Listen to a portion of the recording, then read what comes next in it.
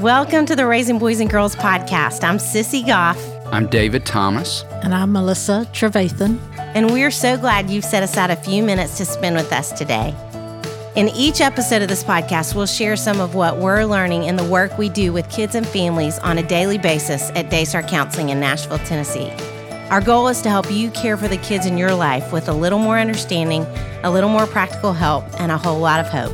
So pull up a chair and join us on this journey from our little yellow house to yours. The Raising Boys and Girls podcast is brought to you in partnership with Minnow. Minnow provides meaningful screen time and shared experiences for families to help you grow in your faith together. Check them out at podcast.gominnow.com. That's podcast.gominno.com.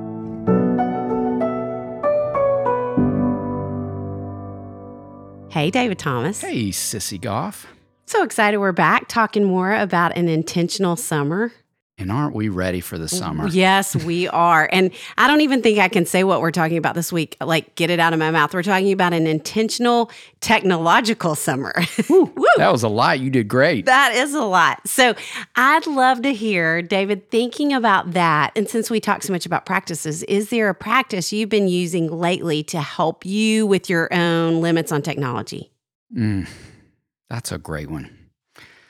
I would say I am trying to think about using it more just for the purposes of learning, not consumption. So that's been my challenge lately. Like, I'm late to every party, but I was late to the party of audiobooks, and I've loved it. I just finished my first audiobook and thinking about using technology for listening to podcasts while I'm making breakfast, those kinds of things. So I'm really focusing in that direction, trying to limit it for consumption, focus in on it for learning. What about you? That's good. Oh, I think I have been convicted because as we're recording this, we're actually the launch week for Brave. And so I have had to be on my phone so much more than ever because of social media. And so I'm having to be really purposeful about consciously flipping my phone over face down and putting it away from me, because it's just in lieu of anything else. Sometimes I just find myself picking it up and scrolling through things, and I don't mean to be. I don't even think I want to look at something, but I just find myself doing it. So I'm literally flipping it over and scooting it farther from me, because that's kind of the only way I can stop myself sometimes. Good for you. Yeah, well, it helps for sure.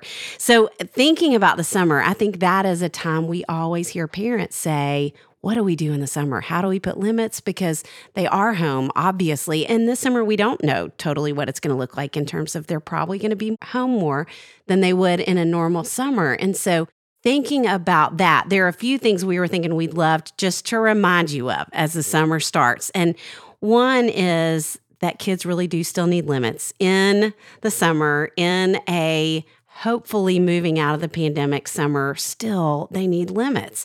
And I came across, which a lot of you all may have read this, but I found this really fascinating study. It talked about the rise of smartphone technology, and it was put out by the University of Michigan. And they did this great study about emotion and confidence, and that from 1990 to 2012, confidence, self-esteem, life satisfaction, and happiness were gradually rising. We hit 2012, which was the year smartphone ownership in the United States reached the 50% mark, and it started declining. Which is not a surprise, I think, to any of us. And it found that adolescent psychological well-being decreased the more hours a week they spent on screens, which again is not a huge surprise.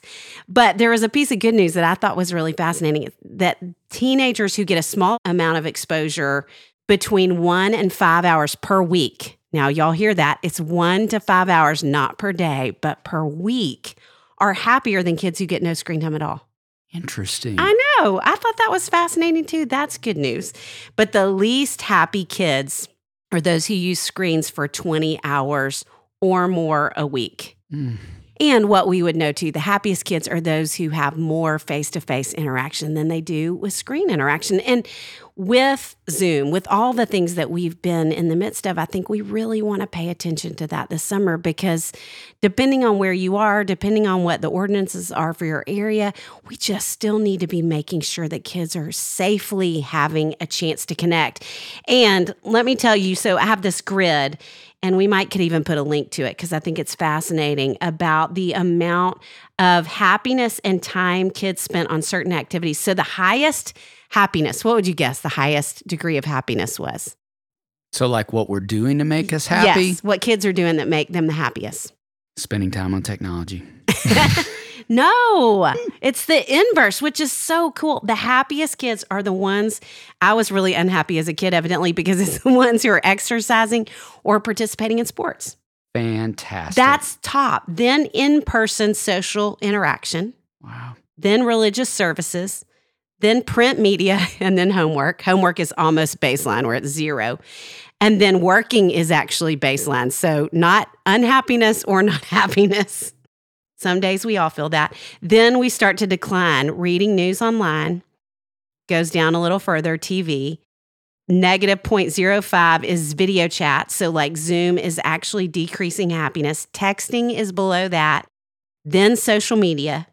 Then computer games. And then just being on the internet in general. So it's just fascinating, and it's what we would know. And the great news in that is kids can get outside and they can exercise and they can participate, hopefully safely distanced, in some sports right now. So we just want to be aware of helping them find their way to places that are going to elevate their confidence, elevate their self-esteem, and bring happiness. And we want to be aware that there is a relationship between screens and that. And I think even this podcast could be great to go back and listen to with your kids. And if you're listening, kids, we're sorry.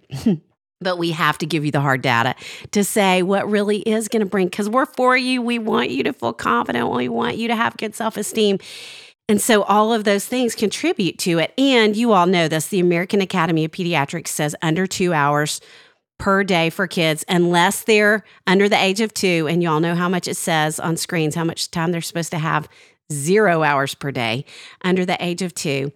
Also, we would encourage you to be aware of your own technology use, because as David says all the time, and I love the statement, kids learn more from observation than information, and even in terms of what they watch with technology. So if you need to set screen time limits for yourself, if you need to flip it over, put it away, talk with them about using it, like David talked about, more for learning than for just consumption, that we want to be aware of all of those things in terms of technology. And David, what else can they do that can be helpful? Those of you who've heard us talk on technology at any point know that we believe strongly in contracts, and we would encourage you to, even if you have a contract in place, revisit or revise that contract for summer, because as Sissy just said, there are going to be more hours available. They aren't in school 35 to 40 hours a week. But as you do, we'd encourage you to take a look at Minnow has a great family media agreement that could serve as a guide in this process. Sissy mentioned the American Academy of Pediatrics recommendations. They have a family media calculator that allows you, again, thinking about kids' overall health, how to set limits and amounts that are in keeping with where kids are developmentally. And we just, again, believe so strongly in contracts because, one, it's the way the world works. I have a contract with AT&T for my cell phone, and one with the mortgage company, and one with my employer. And could even be great to show kids one of your contracts as you even talk about that, so it doesn't sound like a lecture, but just that visual reminder, which is a great lead-in into another reason we think it's important. It's a visual tool, and kids are visual and experiential learners. So it's a great match there. I love that Sissy started this episode with sharing those statistics and that grid, and I think it could even be great to put a couple of those statistics at the top of your contract as a reminder of, again, this is not opinion, these are facts, and so we want to be working with this new data to inform kind of the terms of our contract. We'd also remind you with the contracts, make sure it's clear, concrete, and concise. Those are 3 important words to go back to. We don't want a lot of language and verbiage. Kids are going to get lost in that. But so much of that clear, concise language really could be a tool for diminishing battle. So we're not going back and forth when it's just really clear about when they can use, when they can't. And lastly, we would throw out the idea of, with creating the contracts in the summer, as kids are going to be wanting more time and there is more time, to maybe consider creating a list of some extra jobs that they could do to earn some extra media time, but not just giving that over. And even if it's not extra jobs, extra outdoor time, extra service time, there's so many ways you could fill in the blank with that, but that they're earning the opportunity with some of the good stuff that Sissy just mentioned that we know is going to be a part of contributing to happiness as part of earning that extra time. What else would you say? Well, two things that will contribute to your happiness. One is, I would say, stay out of the power struggles with them. And there are great tools now, and we are not sponsored by these folks, so we really can say from a very objective perspective, Circle is a really fabulous tool for the life of your family where you can set limits for each of your kids. You can set bedtime, and then you don't have to get in that back and forth power struggle of give me your tablet or give me your phone, and they're yelling at you, and then you end up with a consequence. So you just turn them off. That can be really helpful. And then Bark is an app that we love too that can monitor and regulate what kids are doing online. So that would be something that we think would contribute to your happiness. And then also, just as simple as it sounds, give yourself grace in this, because you all, we have talked so much about the shame that we're hearing daily right now from parents in our office and the fact that they feel like a failure. And I think technology is one of the biggest sources of that. And so set up the things, have the conversations, and then give yourself grace if there's a day that they end up on screens more than they have to be, or you're taking a family vacation and obviously when they're in the car or you're on a plane or you need to do certain things to let them have more technology. Don't let the rules become binding for you, where you can't even enjoy the process of what you're doing as a family because you get so locked into what your goal is in terms of screen time. So have these as guidelines, but think loosely and give yourself grace when it goes out the window at times, because it will. And that's helpful to have that as an expectation. And I'd love for us to talk about, I think we do every week, just some intentional practices we can think of. And so in light of that, in light of limits, the first one I would say is I'd love for y'all as a family to sit down and talk before the summer comes, to come up with an agreement with each of your kids as to time. And it can be a great way to teach the art of compromise to kids. And so even before you sit down, there are a couple of questions I would say to ask them, and let them even write some notes down before y'all come back together. So some questions are, what would they like in terms of technology use this summer? What do they think is fair is a second one. So let them say what they want in terms of time allowance. And I don't know if you feel like this, but when I work on compromising with families in my office, it's so fun because so often kids will be more restrictive on themselves than I would ever imagine. Now, some kids aren't, but it's fun to hear the ones that are. So start there. Let them say exactly what they feel like is fair. What would they like? And then the third question, to David's point of what would they like to do to earn extra technology time, is the third question. So think about coming in with those questions already answered, and maybe you answer for yourself too, and then create one of those contracts David talked about together with what screen time is going to look like.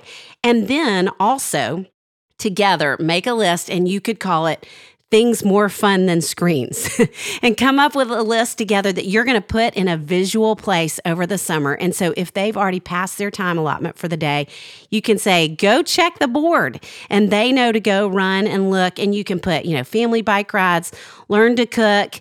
We have in a lot of different places, and we'll put up during this summer too, some great movie recommendations for your family to watch with kids with different ages. Common Sense Media does that as well. So have a summer movie list of things they can watch too, but you want other alternatives. And I love the idea of things more fun than screens. Just a reminder about what really does create happiness. David, what would you add as a second practice? I would say a second practice is to have a family check-in around screen time. I love that Apple sends a reminder each week, and I think you can have it send it to you a little more often than once a week as a point of reference for, and I think all of us have had a moment where we've been shocked or surprised by the amount of time we've spent on a screen, or convicted. Let's use that word. Exactly, or engaged with a certain platform. And so as a family, check in and ask some good questions, like when everybody gets their report, what surprised you this week? Did you do more or less of something? If less, how did you fill that time instead? And then within using technology in different ways, ask some questions that allow kids to think about how they're using it advantageously. Like, what shows are you enjoying? What characters do you identify within those shows? If they're on social media, if you have kids who are old enough for a platform, who are you following that inspires you to be a better version of yourself? These kinds of questions that allow kids to think about using media for their benefit, and again, not just for consumption. What else would you add to the list? Well, we talk about this a lot, but technology Sabbaths, I think to take a week that you can take a technology Sabbath together. Now, that may sound like a really tall order, but it could be just transformational in the life of your family. And obviously, you are going to need to check things for work or have your phone near sometimes for emergency purposes. But other than that you all make a commitment to each other that you're going to take a week off. And we would encourage you to have a meeting pre the week off and post the week off and ask some questions like, how does each person in the family feel about going without technology for a week? And answer honestly yourself. Have a conversation. What do you think you'll miss the most? And let them talk about it. And let me say, too, don't correct them or don't explain to them why they should be glad they're taking a week off. Just let it be a conversation where everybody answers honestly. And then at the end of the week, go back to what did each of you really miss about it? What did you learn about technology's impact on you? And what did you learn about yourself? And I'm going to say all those questions again, just in case you didn't have a piece of paper when we were talking about it at the beginning. So at the beginning, how do you feel about going without it? What do you think you'll miss the most? And then at the end, what did each of you really miss about it? What did you learn about technology's impact on you? And what did you learn about yourself? And our guess is there will be a lot that all of you will learn about yourselves and about your family. And we just are excited for you to have time that is unplugged this summer and to get to really invest in each other. And summer gives us an opportunity to do that with a sense of play and adventure that we don't have during the year often. And so we're excited for you to lean into that and learn more about each other and how you can love each other in an intentional, non-technological summer. I got it out. That was great. You did great. We're cheering you on, you guys. Thank you always for inviting us into your homes and your AirPods and your cars and all those things. We love getting to be with you guys. The Raising Boys and Girls podcast is brought to you in partnership with Minnow. Minnow helps you make screen time meaningful for your family with shows kids love and values parents trust.